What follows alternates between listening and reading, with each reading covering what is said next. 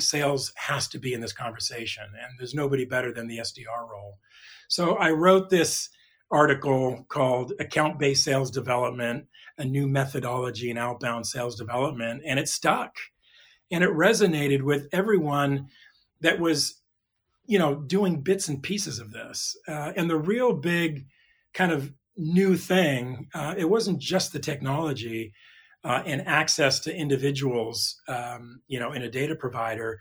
It was the simple act of taking some time, doing some research, and personalizing the outreach to the person, to the industry that they're in, and the problem that your technology you believe can help them solve.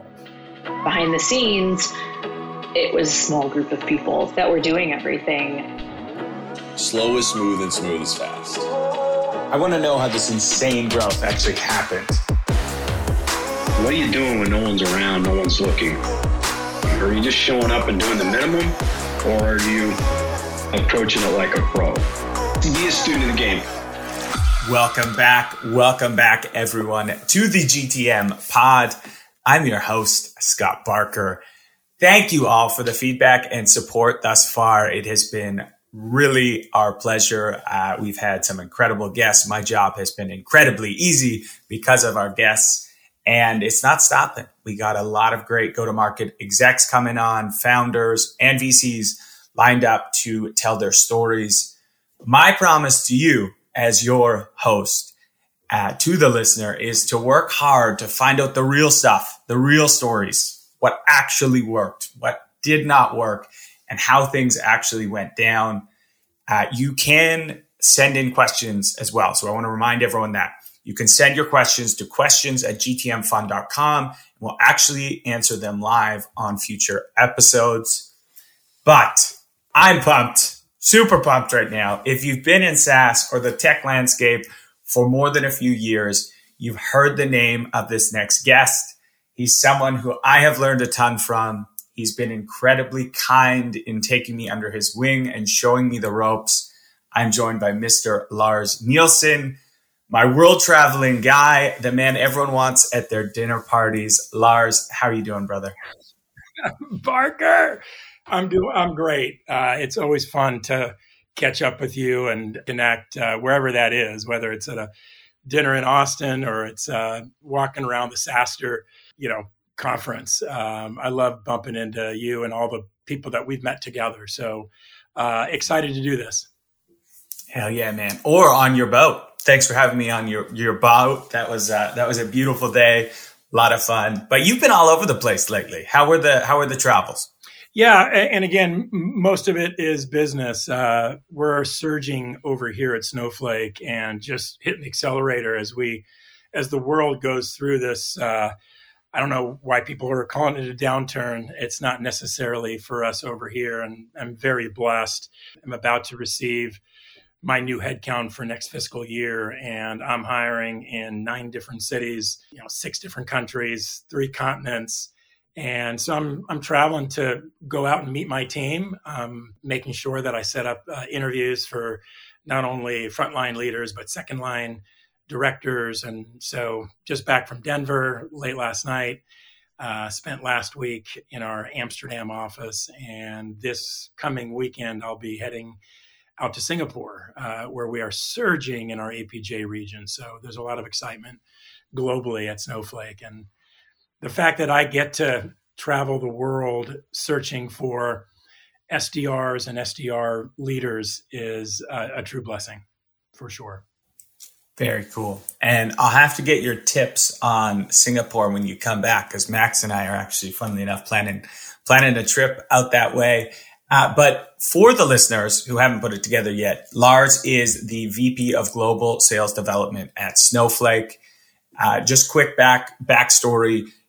Prior to Snowflake, Lars was the CEO of Salesforce, premier RevOps consulting firm. Before that was the VP of Global Inside Sales for Cloudera. Lars and his team at Cloudera developed the sales methodology known as account-based sales development, which truly has transformed how businesses approach high-value targets. It was what I was taught coming up. It is an integral part of most teams' playbooks today. So we're going to touch more on that later on when we get to the story section. But Lars has also served in sales exec roles at ArcSight, Hewlett Packard, Riverbed Technology, and Portal Software, all three of which achieved IPOs, which is incredible.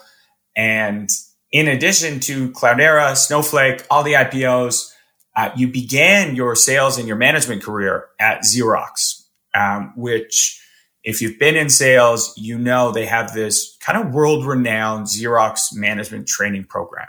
And maybe that's a good place to start. So you're having this big hiring surge.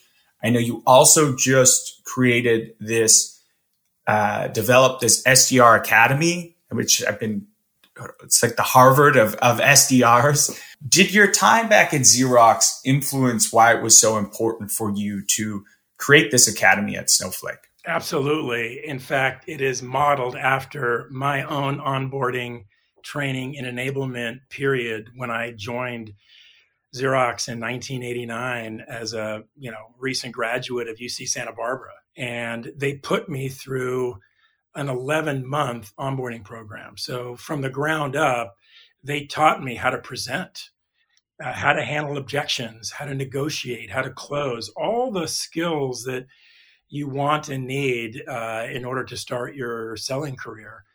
Doesn't have to necessarily be in technology, but they figured out that the things you can teach young, energetic people coming out of college or just wanting to change their career. You do not have to go to college to learn how to sell. And Xerox and another company, IBM, back in the 70s and 80s, got this right, where they took younger in their career people and developed them. And all they were looking for, which is the same thing I'm looking for today, is someone that has that self-starter, self-motivator mentality. Some people call it grit.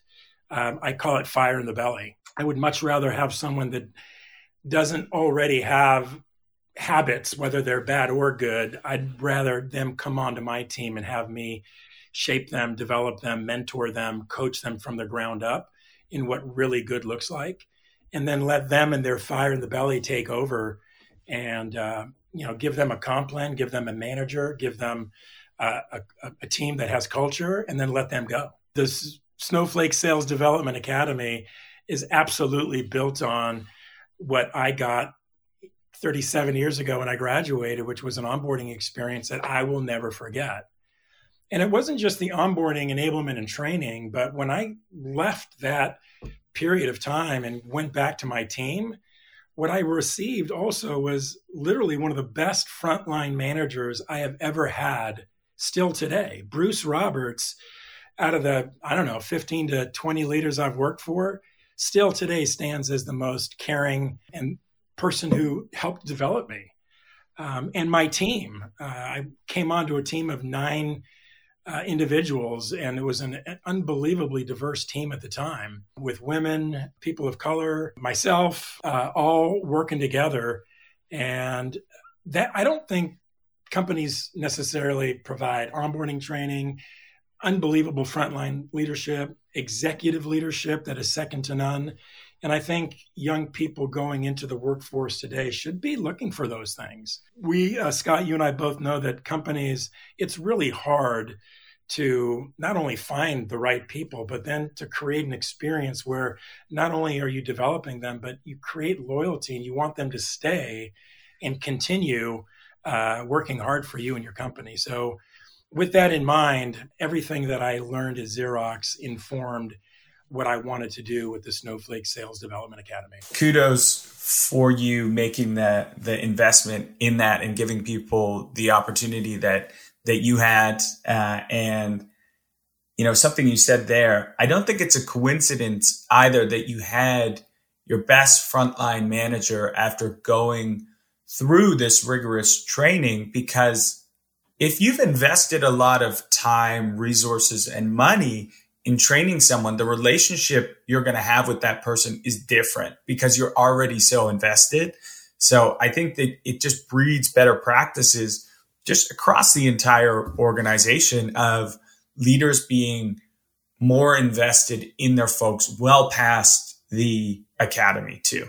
There's no doubt about it. I mean, and we read about it every day on Modern Sales Pros and on LinkedIn, and that younger people going into technology today, they want to be developed, they want to be mentored, they want to be coached, and I think it's the one thing that breeds loyalty. There's the grass may not always be greener, and we often see people that get lured away by higher OTEs or maybe by a title, and they're looking for a way to move up very quickly in their career. And you can do that. You can play that game. But at some point in your career, you're going to have to stay somewhere and prove that you can build, that you can perform, that you can execute. And you can't do that 6 months here, 9 months there, 15 months somewhere else. I think at some point you have to dig in. And my suggestion to all the listeners that are either thinking about a job change or they're just about to get into their first role in any company is look for the company that has set up an operation where you honestly and truly believe they're going to develop you and they have those resources. And again, when I brought Travis Henry, my right-hand master sergeant operator, he has single-handedly and with the team that he is building created this onboarding enablement experience for our incoming SDRs here at Snowflake. As a frontline manager, oftentimes that enablement and onboarding falls on you. In addition to hiring and performance managing and all the things that frontline leaders have to do, we've taken that away from the frontline manager and handed that over to a very professional organization that can, has purpose-built a training specifically for the sales development rep. Not for the AE or the SC that often companies will throw their SDRs into an onboarding experience that is more built for them. The one at Snowflake is purpose-built for the SDR. So all the tools, all the technologies, all the playbooks, motions are all very specific to what you're going to be doing as an SDR when you get out of our onboarding training or out of the Snowflake Sales Development Academy. Well, I certainly hope more tech companies follow your lead. And we could probably spend the rest of this episode, talking through that because I do have a lot more questions. But there is just too many topics that I want to discuss with you today. And usually at the beginning of this, we do a little topical tech news section. I'm scrapping that because I want all the time I can with you. And as I was sitting down to think about what I really wanted to talk to you about and what are the superpowers of Lars Nilsson and how can we share those with listeners? And there was two things that popped into my head, and I would love to talk about both of them. So we're going to squeeze in two stories if we can into this episode. So number one was drawing from my personal experience. I started my career as an SDR, as many others in tech have. It has long been a way for folks without technical experience, without the fancy schools to break into tech, which can be truly life-changing. And it certainly was for me. And you had a large hand in really the creation of that role, or at the very least, you put it on this pedestal and made it an integral part of every revenue engine, or at least most revenue engines. So I'd love to talk through that and how that all came to be at Cloudera. So that's one. And then the second one I would love to get to, and this is more of a personal one, but I remember watching you many, many years ago when I was still finding my footing in this SaaS landscape world. Who do I want to be? How am I perceived? And it was at a dinner in SF. A lot of incredibly talented folks were there. And you had this ability to bring together the room. And I remember kind of being in awe of it. And it was through storytelling. And it was also through you holding space for other folks to share their stories. So in the latter half of this discussion, I'd love to talk through how that all came to be maybe the first time you actually had the courage to be that person. It's hard to be that person. And a little bit about maybe your methods for, we'll call it commanding a room or holding space in a room is maybe a better way to put it, because it's certainly a superpower that I know a lot of executives and a lot of founders strive to be, but have difficulty, maybe actually pulling off. So we'll get to that one, but let's start with number one, the formation of the account-based sales development methodology at Cloudera. How did that all come to be? Yeah, so I love talking about this. And oftentimes when I'm in front of a group, I'll ask the question of the group what they think the hardest part of closing any deal is, right? We're all, whether we're venture-backed or we're starting a business or we're scaling a business or we're a public company trying to continue to grow our business, it turns out that one of the biggest predictors of the success you're going to have is the amount of pipeline that you build in order to cover your monthly, quarterly, yearly number. And everyone always talks about, what is the coverage, pipeline coverage you have? Is it 1x, 2x, 3x? And of course, that all comes from prospecting. And the art of prospecting for many, many years, many decades has been the space of an account executive. A lot of companies didn't have, SDRs outbound SDRs didn't really exist 10 to 20 years ago. It's been developed by many of us here in the Valley, in fact. But if you think about a quota-carrying account executive and what they like doing and love doing nothing more than is to close a deal. In order to do that, you got to sell, you got to negotiate, you got to multi-thread, consensus sell, stakeholders everywhere. And the art and the dance that is the sales cycle is what every AE wants to do. But in order to get there, they have to find that deal to work on. And that is the painstaking work of cold calling, cold emailing, prospecting.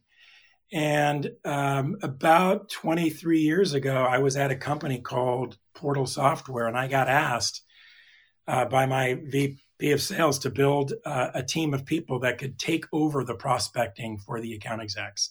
He realized just how much he was paying them and how much of their time was spent prospecting. It was literally, we were a young company, 80% of an AE's time at that point was prospecting and only 20% selling. And he just realized if I can get my sellers more productive and give them pre-qualified meetings, then everyone wins. And that was 1997, so way ahead of its time. And it worked. I built this outbound team, and at the time it was called telemarketing. And I will never forget, I had 5 people at the time, and they came into my office one day. We had offices back then.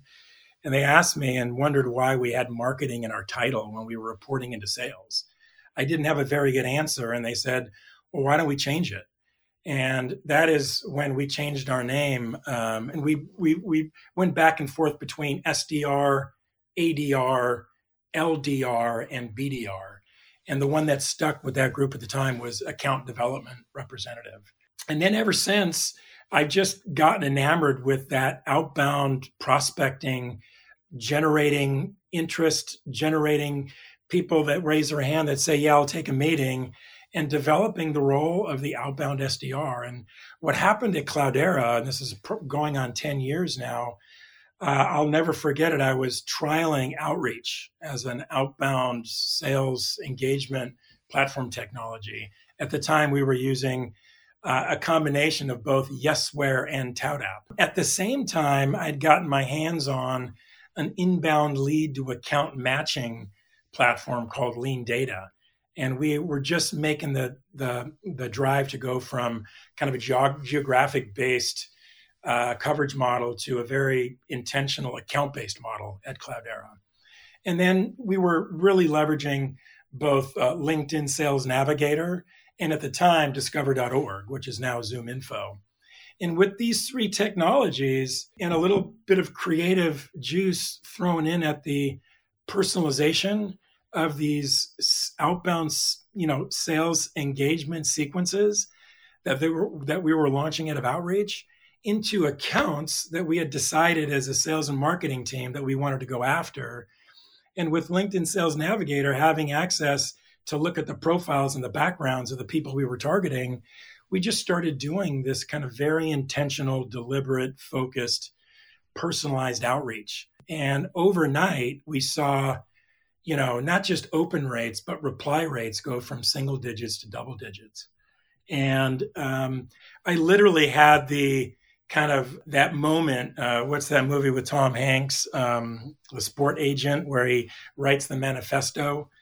I just had to write about it. And I remember John Miller, the former founder of Marketo, had written a story called Fishing with Spears. And it was his take on the modern version of account-based marketing. And when I read that article, I recognized that we were doing what John was talking about, but we were using sales engagement technology and the SDR team to do focused one-to-many, personalized at scale outreach. And so I got a meeting with John and I said, John, I know that you might be one of the fathers of modern account-based marketing, but I've got a slightly different take that uses sales development reps and this engagement technology called outreach. And he's like, he read the kind of the white paper that I wrote, and he completely endorsed it and said, I'm not that he missed something, but I think sales has to be in this conversation, and there's nobody better than the SDR role. So I wrote this article called Account-Based Sales Development, a New Methodology in Outbound Sales Development, and it stuck. And it resonated with everyone that was, doing bits and pieces of this. And the real big kind of new thing, it wasn't just the technology and access to individuals, in a data provider. It was the simple act of taking some time, doing some research, and personalizing the outreach to the person, to the industry that they're in, and the problem that your technology you believe can help them solve. And it changed the game overnight. And all of a sudden, an SDR with the power of sales engagement could do one-to-many, just like marketers were using marketing automation, but they were doing one-to-many in a watered-down fashion. We were doing one-to-many in a hyper-personalized way that spoke to these individuals, more than a watered-down message that they could tell was coming, from a system somewhere. So that's kind of how it all started. And I'll never forget the call I got from Manny Medina. All of a sudden, leads started coming into outreach, and the same thing with Evan Lang, because in this paper, I very prominently displayed the technology we were using, which was, lean data mashed up with outreach, mashed up with LinkedIn Sales Navigator, mashed up with discover.org. And I kind of put this out into the world, and it caught fire. And now, of course, all of us are trying to reiterate on that model. And the kind of the really cool thing that's come along the way is sending platforms to make it even more engaging on the one-to-one. So anyway, I'll pause there because I have a tendency to go all over the place. But that's kind of how it all started, Scott. I never get tired of hearing that story. It's cool, the inception. I guess my question was going to be, and you were actually kind of naturally going there, was so that was then, and now this function and the way of doing things has proliferated, across the tech landscape. Also, simultaneously, the revenue technology category has exploded. And I guess my question is, have you kept it simple? Have you layered on more complexity? Is there a lot more to your tech stack? How has it evolved since those Cloudera days? So, sending has come into play. Social touches have come into play. But I think an enterprising SDR that takes a few sequences that some of their colleagues have used and performed with, as they start to grow and mature in their role and realize how all this technology comes together, they start to realize that the personalization is where really they get traction with their target persona or the title that they're going after. And the more that they spend doing research, trying to figure out what might resonate, because you and I, we all get inbound cold calls and emails every day, but it's the person that goes the extra mile that I can tell goes the extra mile. And for me, what gets me always is somebody that they have triangulated that knows me really well, that they have gotten a hold of and gotten their endorsement to make a connection to me. Because I will do someone that I know that I respect solid. So if that SDR triangulates that Scott Barker knows me and they have a line into you, they may use you to get to me. I love when people go the extra mile, because you're going to provide context for me, or you're going to say, hey, Lars, I just got outreach from Jenny over at Gong, and she's identified you. We worked together 2 years ago, and she would really appreciate, and I think you could help her out.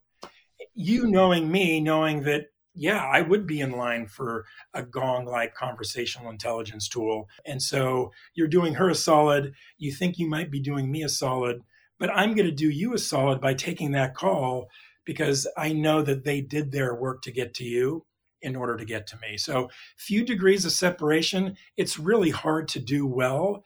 But I think that personalization and where SDRs take the extra time and do the research to make a more personal connection is what wins.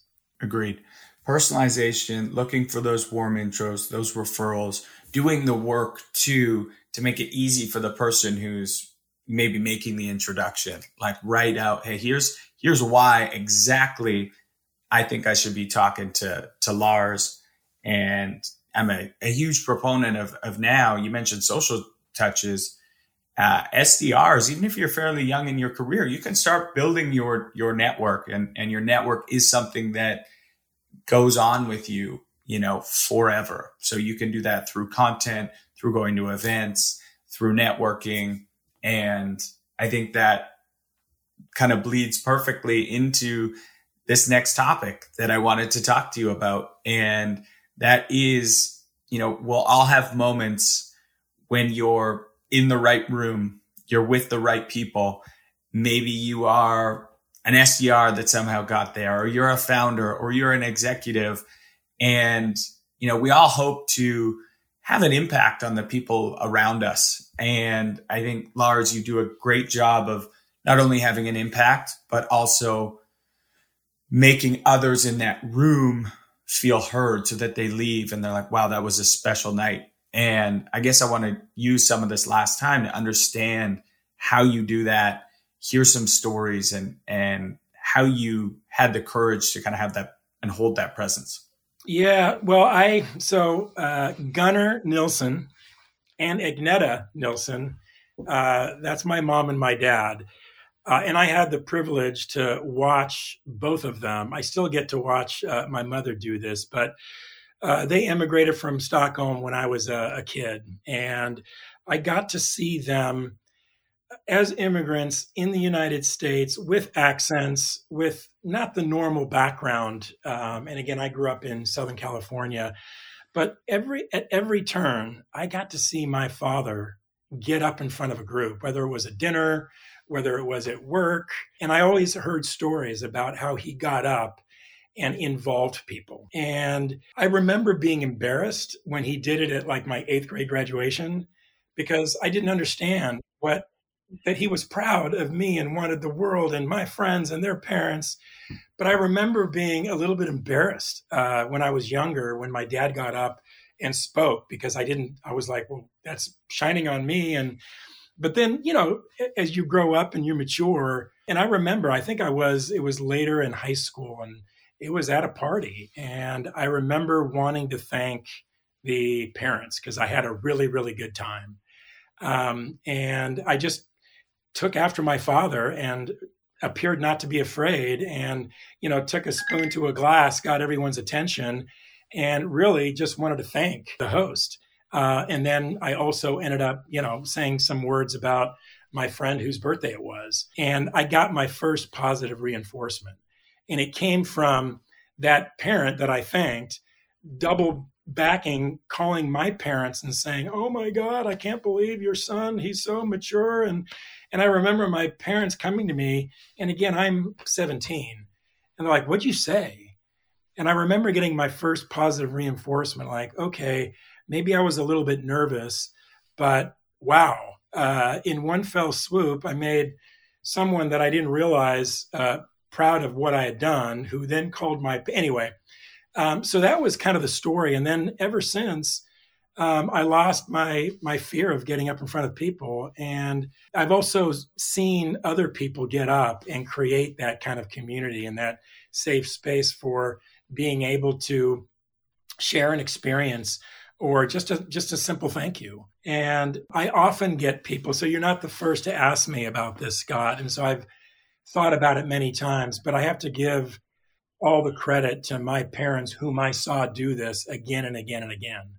And I also got to hear other people afterwards go, "Oh my God, that Gunnar Nilsson, he's just such a charismatic and he's just made me feel so good." So I got to hear that in the background.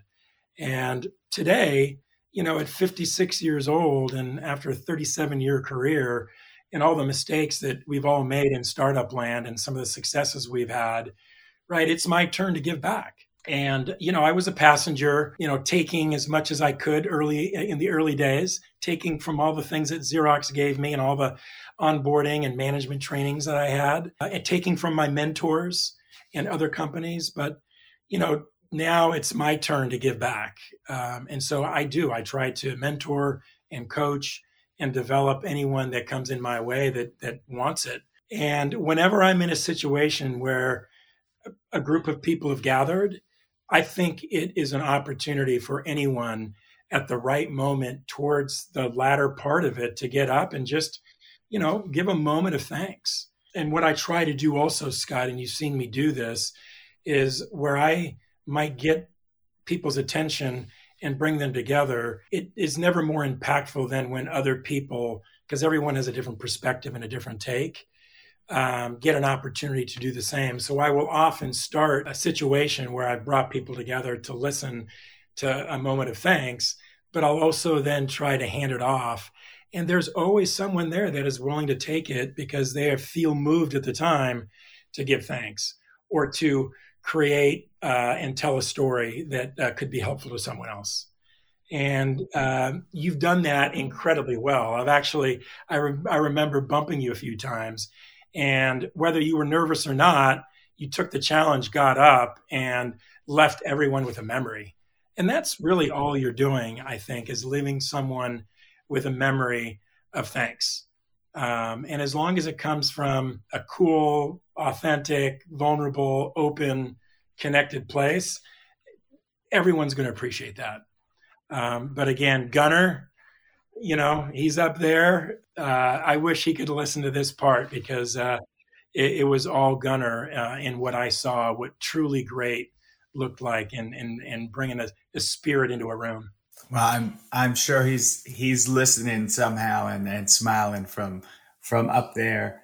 And word choice is interesting. And when you described the first time you did it, you said, "I appeared to not be afraid," which leads me to believe you were afraid. How did you find the courage? Do you have any tips, tricks for people who this is a thing? I think this is like, other than death, it's like public speaking is the number one fear people have. Is it just about you will be nervous? I've been in these situations. You're nervous as hell the first few times, but it's getting up there and doing it anyway. How do you appear not afraid until it becomes the fear goes away? Yeah, my God, when I got up on the SaaStr stage just a month ago, I was a mess the 3 days. I hadn't been up in front of a large audience in 3 or 4 years. So I don't know that it ever goes away, that nervousness, that trepidation. I think the more you do it, whether it gets easier or not is up to you. But if you have something you want to say and you think other people want to hear it, I think I think you just have to. I know for me, it's helped expand my horizon, my network. And I do. Today, I feel like I have something to give. And I don't want it all bottled up. I write about it. I speak about it. We're doing it right now. I want people to at least listen to my story. And if there's, my number one thing when I talk to college grads or high school graduates, which I get in front of from time to time, is you can't be afraid to ask for help. You can't be afraid to ask for a referral. You can't be afraid to ask for a recommendation, and that's the number one thing. And I don't think that ever goes away. People that think that they can do it all on their own. Well, I'm not going to use my network because I want to show people that I can do it by myself. Okay, great. But it might take you longer. And I don't think there's any shame in asking people in your network or people that you want to be in front of for their help. And I think the people that get over that initial fear and aren't afraid to get up or get out or ask will find that it's helpful to them. And then the next time they do, it's just a little bit easier. Yeah, that asking can become a superpower. And then you also, which is the stage you're at, learn when that shifts and you go from asking to giving. And I think you've done that incredibly well. So really quick story, Scott. My first day when I got out of onboarding training and I got my gas card and I had my folder of Xerox, copier, fax, and typewriter slicks, and I was going out into my territory in Southern California, I got out of my car and I found a big, nice building that had at least 20 offices. And I was starting to walk across the street and I literally forgot everything that I'd been taught. And I froze. I literally walked back, got in my car, drove home, and went to bed. It was like 10 o'clock. And I was so ashamed of myself for not having the courage. And I'll never forget it. And again, I drove an hour and a half to get into my territory. And then I drove right back home. And I'll never forget the next day. I'm like, I have to do this. And I didn't tell anyone. I was ashamed. I was scared. But the next day, I made it across the street. I made it into the building. I may have gotten a chance to get to 10 offices, and maybe I got one office manager to give me 5 minutes to hand over a product select for the Xerox 5052. But, from there, it just got easier. But I'll never forget my first day on the job, I ran away and I ran home and I wanted my mommy to give me a hot chocolate because I was, and then of course, the next day it was fine. But I don't think that fear, and if that fear ends up driving you, again, I must have been through my SaaStr presentation, 250 times because I was nervous and it drove me to want to be better. And I don't know how it came off, but I felt a thrill getting off the stage because I had a chance to tell my story and I got some positive feedback at the end of it. It was a fantastic presentation. Yeah. I mean, thanks for highlighting that story. I think it's a great one to sneak in. It's like the regret or the shame can feel more powerful than the fear. And so you learn like, all right, this is coming anyway. Might as well just get past this. All right. As we wrap up, there is a quick section. We'll keep this one brief, but a quick section where the audience can actually ask questions. I think this one's perfect for you. And it's from an early stage founder. BDRs typically have very little experience when you're hiring them. How do you determine whether or not they have what it takes to succeed? And then there's a caveat, particularly when you don't have a full process stood up. Yeah. So again, if we go back to I hire not exclusively for, but fire in the belly is a big aspect. Again, I'm not looking for people that have been former SDRs, right? A former SDR wants to go off and be an account executive. So I'm looking for career changers and people coming out of school that want to be trained. And that's really what I'm looking for is, can I throw you in the deep end and have you find your way to the surface? If I can find that person, I know that I can onboard, enable, and train them with a series of motions and best practices with playbooks and teach them. But that kind of fire in the belly, I can see from a LinkedIn profile from someone that is just about to graduate, whether or not they have it.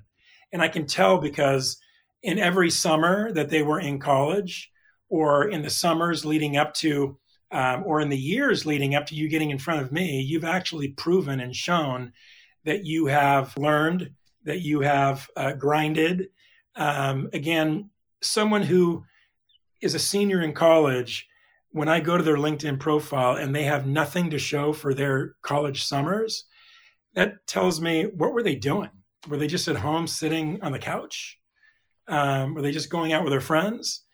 It's the people that, and I don't care if you're scooping ice cream or you're a leader at a day camp, or you actually got an internship at Outreach. Anything is great as long as you're doing something, right? When you're 18 and become an adult, I want you to start making decisions as an adult and to try to differentiate yourself and put yourself into position for a job, maybe at Snowflake or at any technology company. And you can set yourself apart by doing different things leading up to, putting your name in the hat for your first technology job. And I think internships are wonderful. I've had people who have put on their LinkedIn profiles caring for their aging grandparents. That's a noble, unbelievably cool thing that they did. And they were proud enough to put it on their profile. Again, I use the term scooping ice cream because I would much rather have someone out there, in front of people and getting up and going into a routine, because that's what you're going to be doing for me. But if you have very little or nothing to show for, you're probably not going to get in front of me. And so that kind of self-motivator, self-starter mentality, I think it comes from upbringing, and I think it comes from peer group. I don't know if that answers the question, but yeah. I think it's a great answer and great rubric and things to look out for when you're hiring at the early stage. All right. One last question for you, my man. This is intentionally vague, so you can take it whatever way you want. In one or two sentences, how would you summarize your career learnings, and what would you want to impart to the listeners if you were to summarize it all?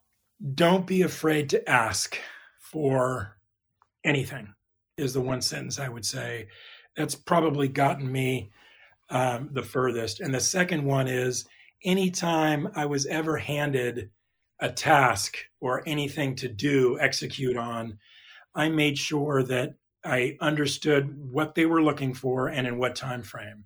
And I just made sure that I did it inside of the time frame that they expected and with higher quality than they expected. And doing that, right, if you deliver on something before it's expected and at a higher quality, you will turn heads and people will want you on their team. And those two things are what have gotten me. The only interview that I've ever actually been on in my career, my 37-year career, was the one at UC Santa Barbara Career Center with Xerox and IBM.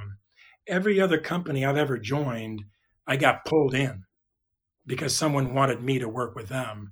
And a lot of that had to do with my first job in tech was building my first outbound SDR team. And when the bubble burst in the early 2000s, all the executives at that company, Portal Software, scattered to the wind.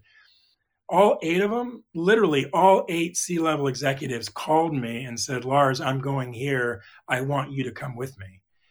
And they said that because when they reflected back on the growth that we had, in their minds, a lot of it came from the pipeline that was generated from the outbound SDR team that I'd built. And they recognized that our rise from seed to A, B, C, D, and into a public company was very much on the backs of the pipeline that the SDR team created. And it created the predictability that allowed them to make the decisions that they did. And they're like, I want that guy on my team.